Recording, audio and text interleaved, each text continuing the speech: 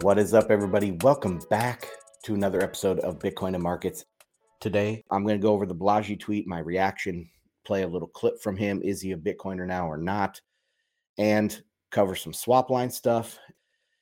And has it been a while, guys? I think the 10th was my last live stream.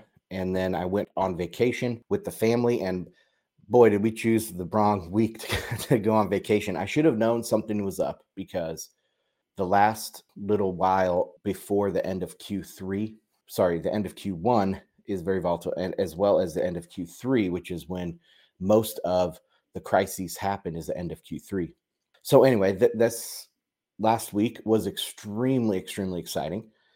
I did cover a lot of it on FedWatch. I do the FedWatch podcast with Bitcoin Magazine on Thursdays at 12:30. And so we did cover all of the stuff about, let me make sure I'm not muted. Okay, sorry. I had a sinking feeling. It's going to get me a few minutes to get back into the swing of things here on this live streaming. But yeah, on Thursday, we covered the Credit Suisse stuff. We covered the Silicon Valley Bank and the Signature Bank. These are those two banks were the number 2 and 3 largest bank failures in American history. Credit Suisse is going to be up there, probably the largest. I don't know about like percent of GDP. There's probably been some larger failures in European history, but it's a gigantic, globally, systemically important bank, right? A GSIP.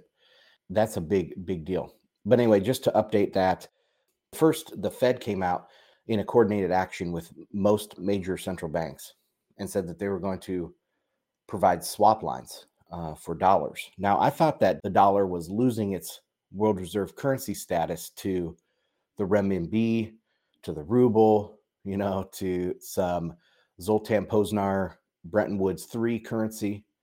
So that's what I thought was happening. But at least that's what we're told by all these people. But when we see swap lines to save the system, it's not swap lines in renminbi or swap lines in yen or euro. It's swap lines in US dollars.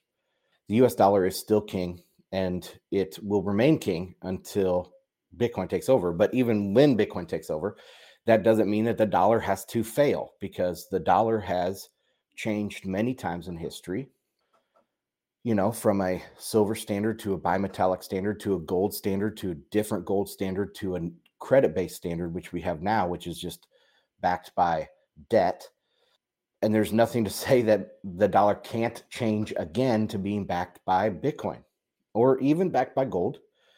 That could happen. And if the dollar becomes backed by gold, that shouldn't be a loss for anybody. It will set Bitcoin back many years, probably 2 decades, something like that. But it's not going to kill Bitcoin. And it would be good to have some fiscal restraint, on the banking system, and to have fiscal restraint on boom bust cycles that we have and credit creation and all of that.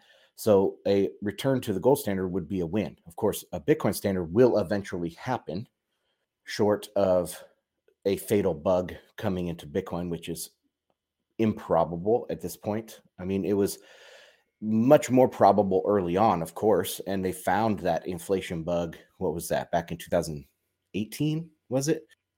So there have been bugs in Bitcoin, but they're getting more and more improbable as time goes on. I would say every year it probably drops by 50%, that there's going to be some sort of fatal bug in Bitcoin. And so short of that, I think Bitcoin will eventually win. The only way that they can defeat Bitcoin in the near term is to adopt gold, or, to back the dollar by gold. But that would still be a US dollar. So, the US dollar is not going away. Like, would you trust a Chinese yuan backed by gold? I don't know. I mean, it wouldn't be convertible. They would just claim that it's backed by gold, and they would claim that they're not printing money, or that they're not, they have X amount of gold to back the currency, that it's unencumbered, or at least allocated to backing the currency. But that doesn't mean it's true. It definitely won't be convertible. That's also why, like, these CBDC things, or like if you had a BRICS CBDC or something, it would be crazy, because the Chinese government, the communists would be in charge of it. Do you think that the communists would let Brazil have any say or South Africa have any say at all? They might let Russia have some say because, Russia has nukes on their border, but they won't be letting the other BRICS do this. Let's just get into the Balaji stuff. Sorry, I'm all over the place this morning, guys. There's so much happening. And I mean, I wanted to cover, I don't know, probably 15 different stories here to catch up on all the stuff that I missed, but that's impossible. You just have to start from now and go forward. So, anyway, Balaji is the big talk of the town right now. And let's switch over to this. So, here is this tweet heard around Bitcoin. Some background on Balaji. I mean, he's been around a long time. He's big into the VC space. He got heavy into Bitcoin and then parlayed that into becoming heavy into the shitcoins. And at this point, he's known as a shitcoin promoter, an Ethereum promoter. And that has a lot to do with what we're going to talk about today, because is he a Bitcoin maximalist now? So he has this bet that he took, and it says, I'll take that bet. So the bet is, I bet anyone $1 million that the US doesn't enter hyperinflation. Okay, so he says, I will send 1 million USD. That is a 40-to-1 odds, as one Bitcoin is worth 26K. The term is 90 days. All we need is a mutually agreed custodian who will still be there to settle this in the event of a digital dollar devaluation, if someone knows how to do this. All right, so that's the bet. Bitcoin has to hit $1 million in 90 days. Supposedly it's going to cost him $2 million to do this. I don't know exactly the ins and the outs, why it's going to cost him $2 million, but he has already put up the $1 million. I saw George Gammon, who doesn't miss any opportunity to trash on Bitcoiners. He said, hey, why doesn't Balaji just take that $1 million and buy Bitcoin with it? If it hits $1 million, it'll be way better off. Obviously, George knows the reason, because this is somewhat a promotion of Bitcoin and putting skin in the game in this way. I'm sure Balaji has plenty of Bitcoin and he's leveraged on his calls on Bitcoin. So there's no need maybe in that sense to do that. But also, this is a promotion for Balaji. It's going to cost him $1 million or $2 million, whatever the total is going to be. And he is able to promote Bitcoin and promote whatever comes next for him. I saw Corey Clipson was making some speculation that he's going to launch a new website. So he launched Nakamoto.com, I believe, and promoted altcoins on it. And so this could be Balaji's next way of promoting himself and promoting his next website for $1 million. I mean, that's a pretty cheap bet for Balaji if it gets his new thing off the ground. I mean, he was probably going to be interviewed by CNBC. He's going to be interviewed by all these other people. He's going to get himself out there. And this is just $1 million to build his brand. That's probably a pretty good investment for Balaji. I mean, the whole idea also, this says that Bitcoin does not enter hyperinflation, or sorry, the dollar does not enter hyperinflation. I mean, what exactly is hyperinflation? There's a textbook definition. I think it's 50% a month, but I could be wrong on that. That's a ballpark for a textbook for hyperinflation, 50% a month. And I don't think the dollar is anywhere near that. They're offering swap lines to central banks in dollars. If that doesn't tell you that the need for dollars, the demand for dollars is off of the charts, I don't know what does. So the dollar definitely will not enter hyperinflation. Now, will Bitcoin hit $1 million? I think that's more likely than the dollar going to hyperinflation. Bitcoin can hit $1 million quite easily. I saw another chart here on Twitter this morning where they took the log chart of Bitcoin and its history, and then just made it go to $1 million. And it really didn't look all that crazy. It looked like a little vertical section at the end, but it was still within the general pattern of Bitcoin. So going to $1 million is not crazy. I was just responding to somebody on Telegram talking about, if Bitcoin 10x's, in this move, Bitcoin would go to around $250,000. And as I was typing that, I was like, that's not really that much. Like, I thought we would be there, back in 2021 or whatever. And so if it goes there now, I mean, it's not really that high. And then what is that? Another 4x on top of that to a million?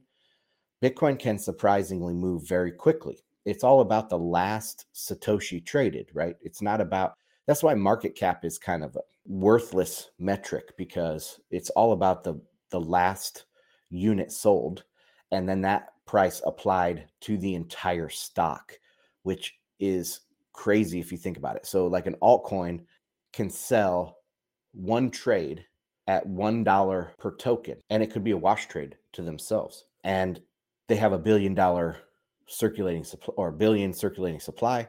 Boom, all of a sudden it has a $1 billion market cap off of one wash trade. So market cap is kind of a faulty metric. It does work for things that are heavily traded. At least it's more legitimate.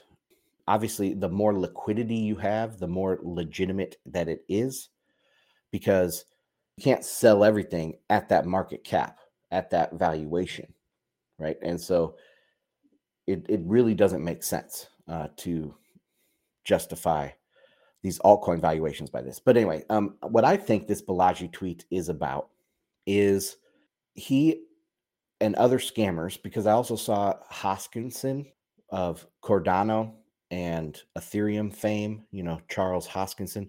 He was one of the founders of Ethereum. Then he rolled that over into his own scam of Cardano.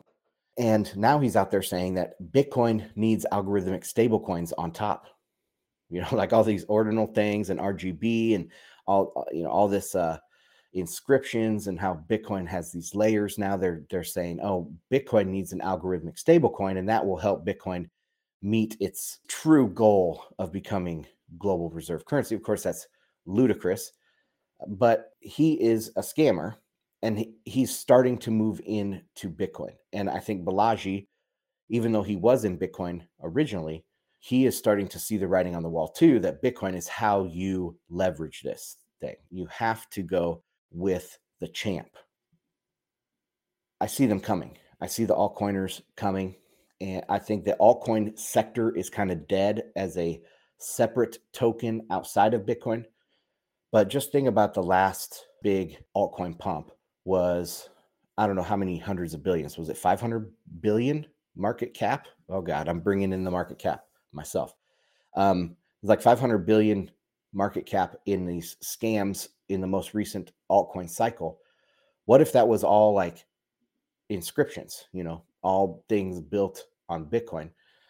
That's kind of what I'm starting to see as a future for the altcoin space, because what they tried to do at the beginning was they tried to use blockchain and decentralization and DLT and all of these buzzwords and roll them into having some cover over their scams. So it's the same old scams, the same old money printing scams that have been going on for thousands of years probably, but they put blockchain on it, and it was somewhat legitimate, and it was somewhat not going to get, like if they didn't put blockchain on it, the SEC would have shut them down way earlier, but putting the blockchain tag on it gave them some protection.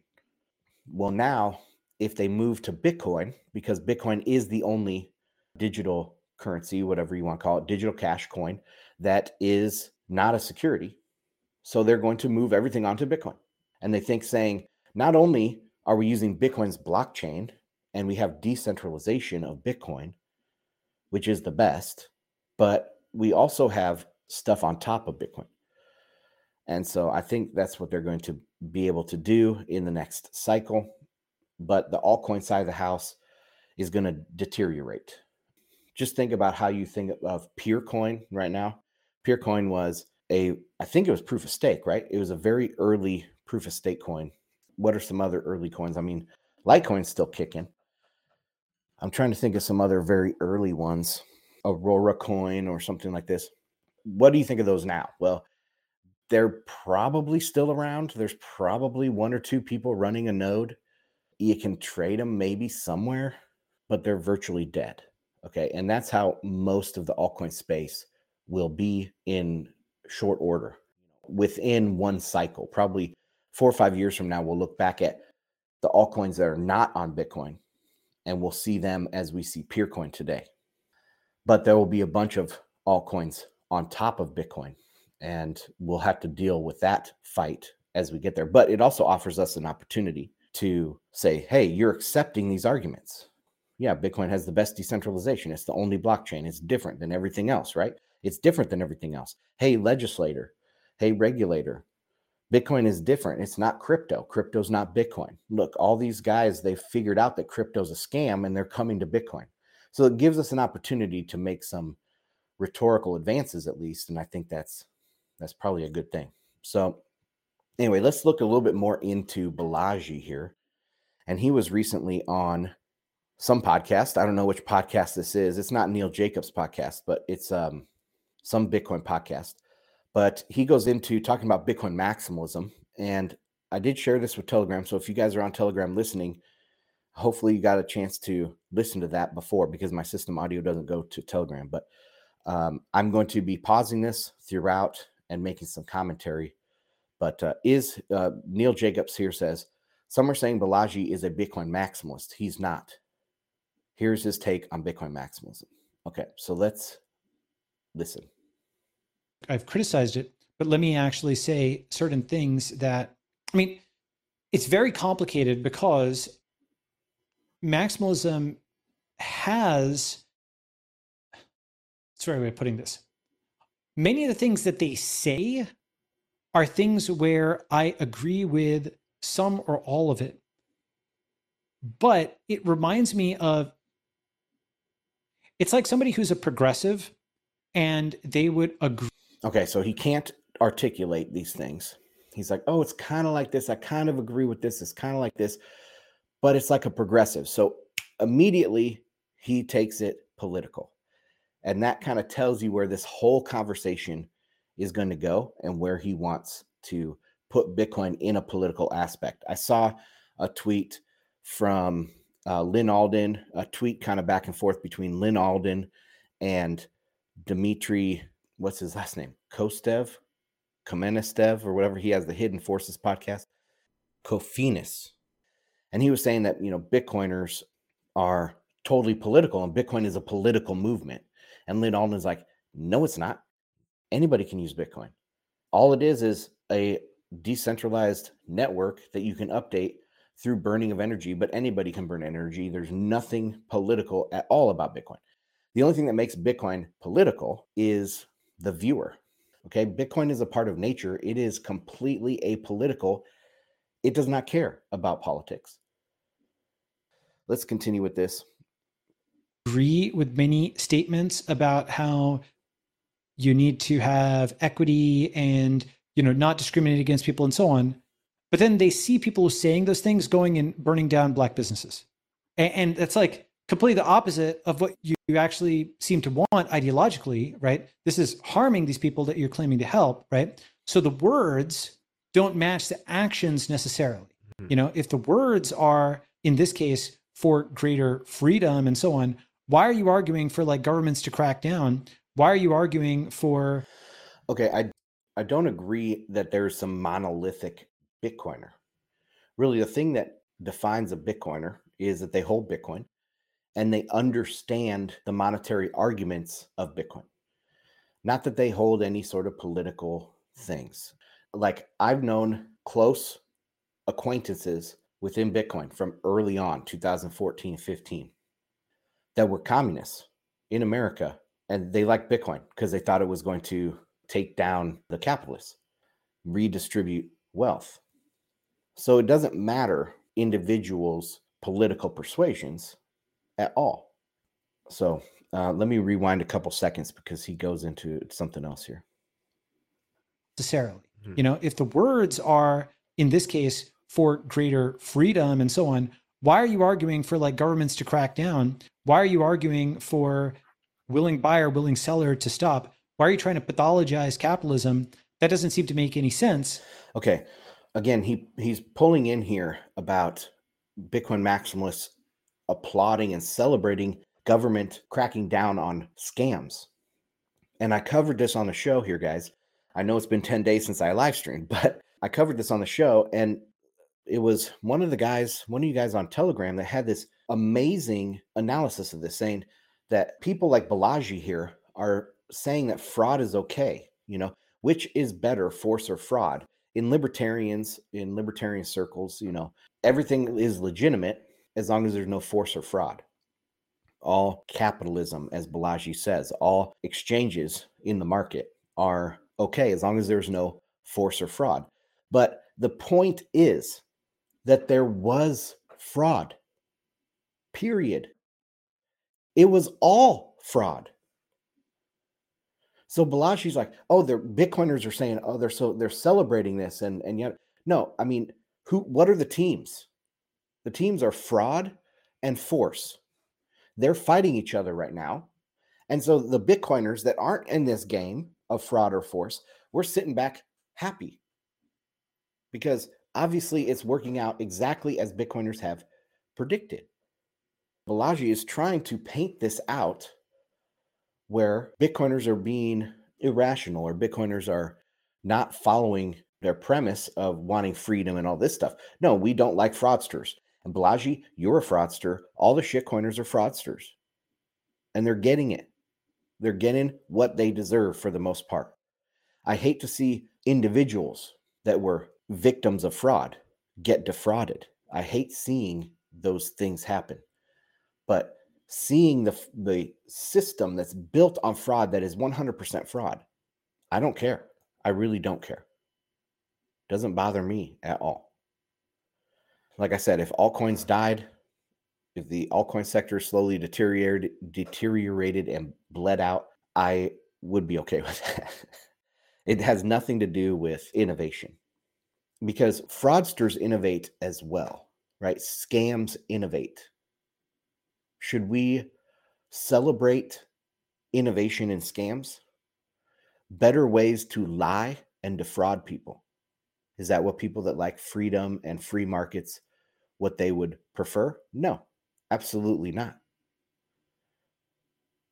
So anyway, let's continue. Right. And that's because I think it's gotten maximalism gotten twisted in this ideological knot, which unfortunately is going to be very helpful. That's the paradox. You're like, what? Why? That's an unusual. Oh, I just tied you guys in knots because I falsely labeled things. And now that's going to be helpful. Yeah, because he's a scammer.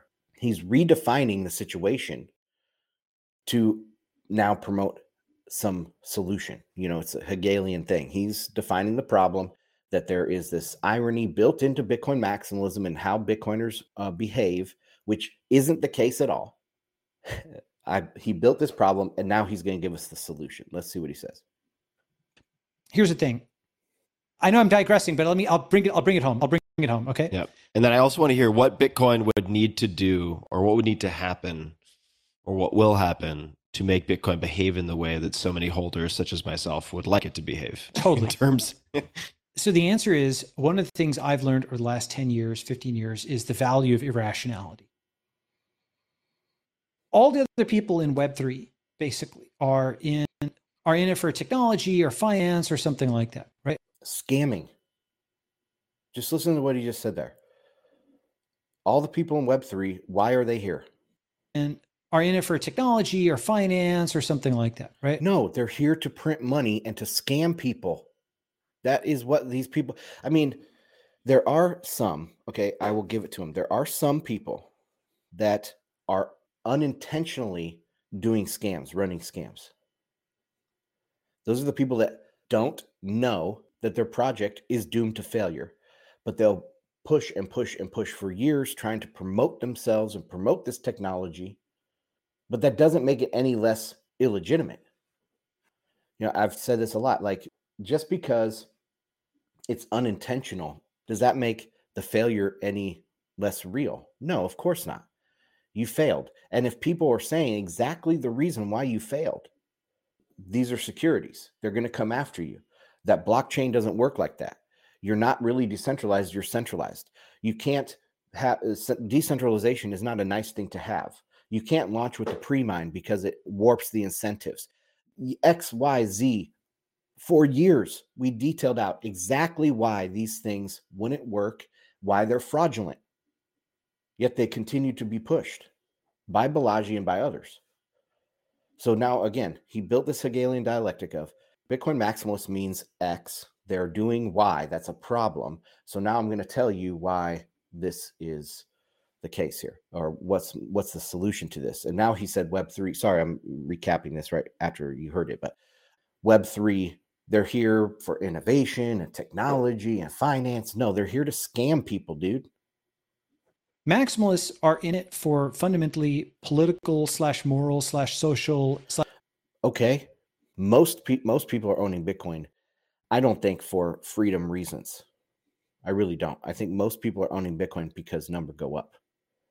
The people that are here for freedom they're going to get more and more in minority as Bitcoin gets adopted, because as price goes up, demand goes up.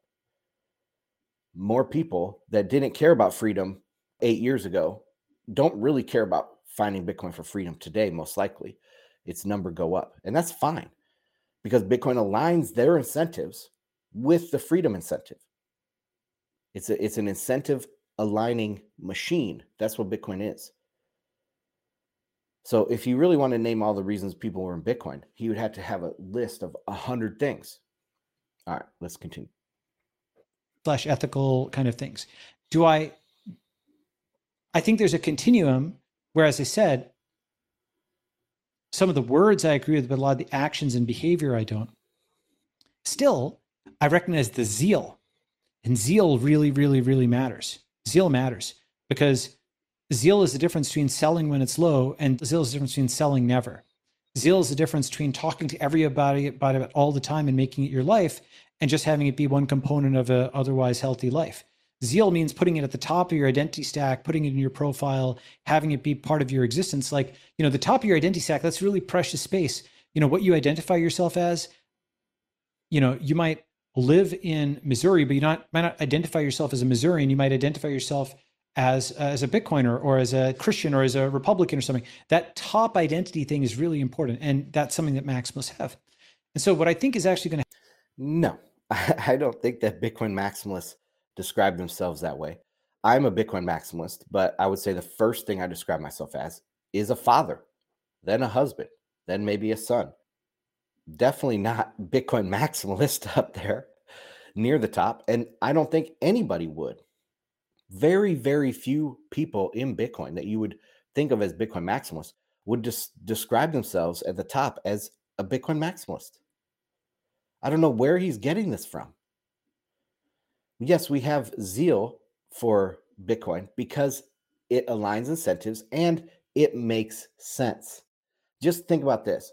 Like, you lived in a society 1,000, 10,000 years ago. I'm trying to think of some natural process. Like, okay, so you didn't understand lightning and thunder. And then all of a sudden you understood, the water like evaporates, it goes into clouds, it builds up, static, whatever, electricity. And there's a discharge of this electricity. And, this water that was evaporated comes back, rains back down earth. You understand the water cycle and you understand the reason for lightning and thunder.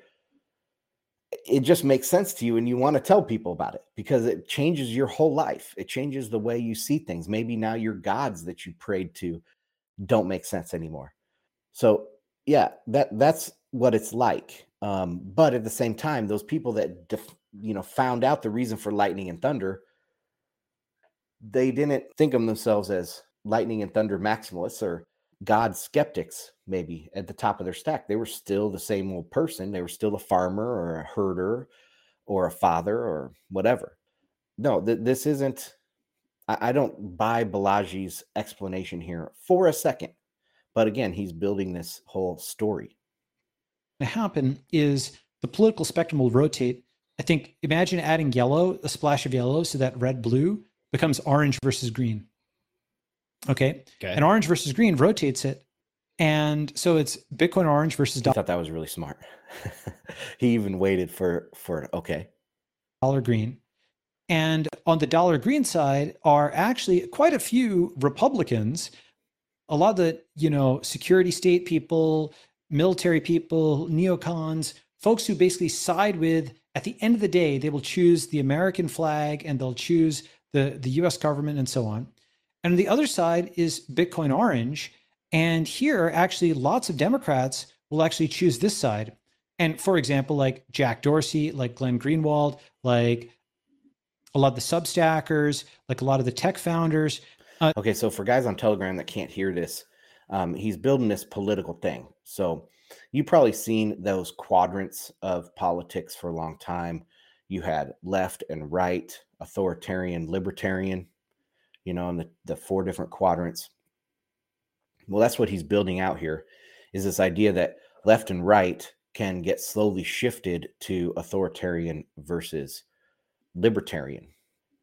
Interesting idea, but obviously I don't agree with this shift in the narrative. The way I see things is that there is a populist rising in the world driven by this long-term credit bubble. This credit bubble allowed for people to think they were smarter than they were, so central planners thought they were smarter than they were. It also allows for people in rich societies to become decadent and have all of these crazy ideologies because it doesn't affect their ability to eat, right? Like once your ideology affects your ability to eat, that's when it fails. A rich society has a built-in Achilles heel, and that is that people are rich and they can believe stupid stuff. But anyway, the populism is what's rising, and not a libertarian thing. Populism is mainly defined as like for the people versus the elites. Okay, so the elites are seen as these Davos types, the Davos global Marxists. They are literally communist Marxists that are in Davos and in Brussels and in Washington and Beijing for sure.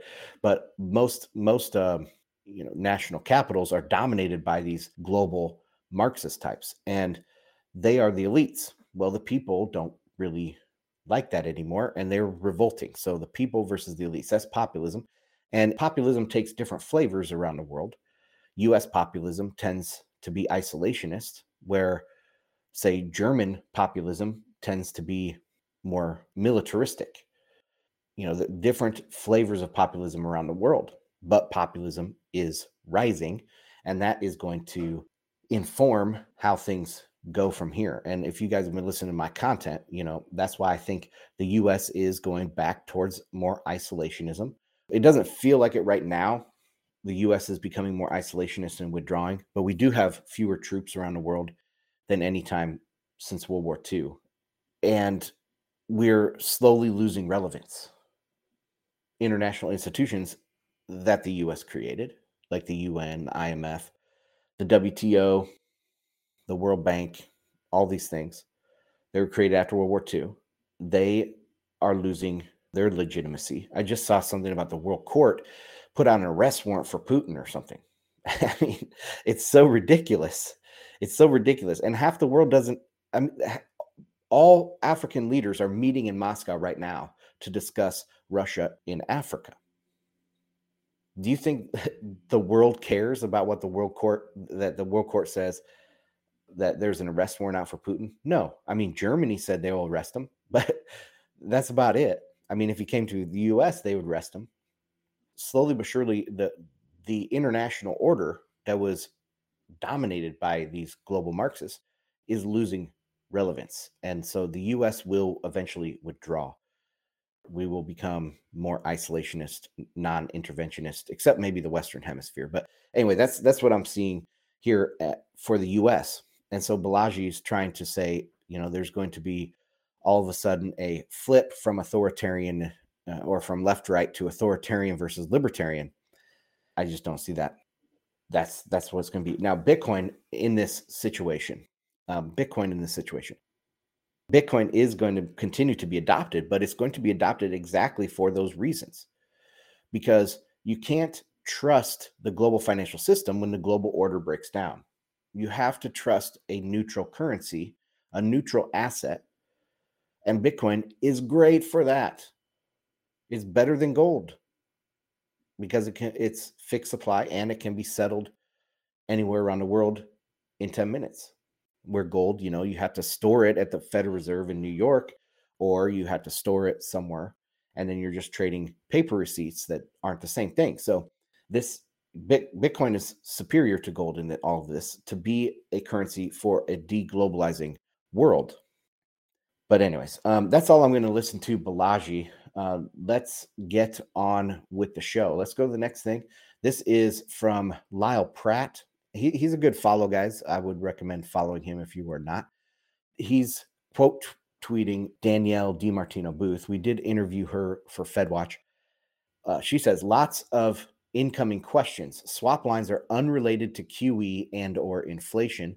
There are financial system stabilizers to ensure dollar funding is not disrupted. Real world example, Silicon Valley Bank goes boom. A friend relayed his school stopped accepting payments as transfer payment mechanism froze.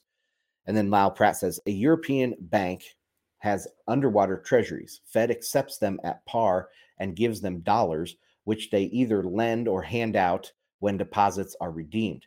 This swap line lets banks and foreign governments hold U.S. treasuries with zero downside or nominal risk, ensuring U.S. debt demand. So I thought that was a good breakdown. But where I wanted to take this was the idea that these bailouts, these swap lines are QE, they are money printing. There's a couple nuances here that we should understand.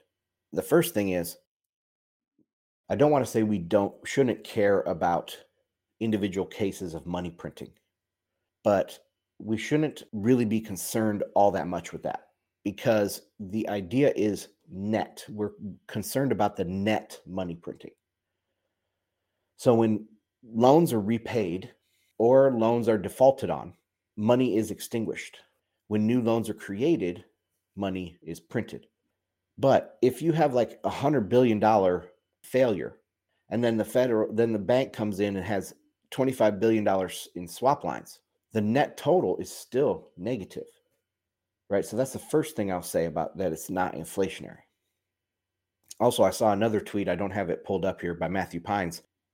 He was trying to explain what the discount window is for people. And that's where, banks can come with their collateral and get cash for their collateral overnight. But there is a stigma involved there.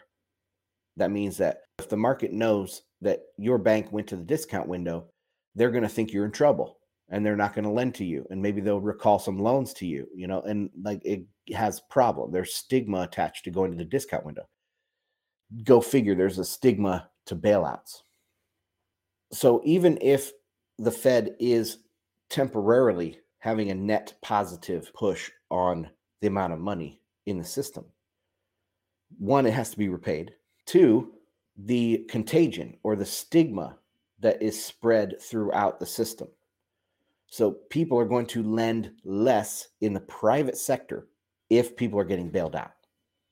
Like now, I just saw the credit default swaps for UBS are blowing out. Now, what about the people that UBS owes money to?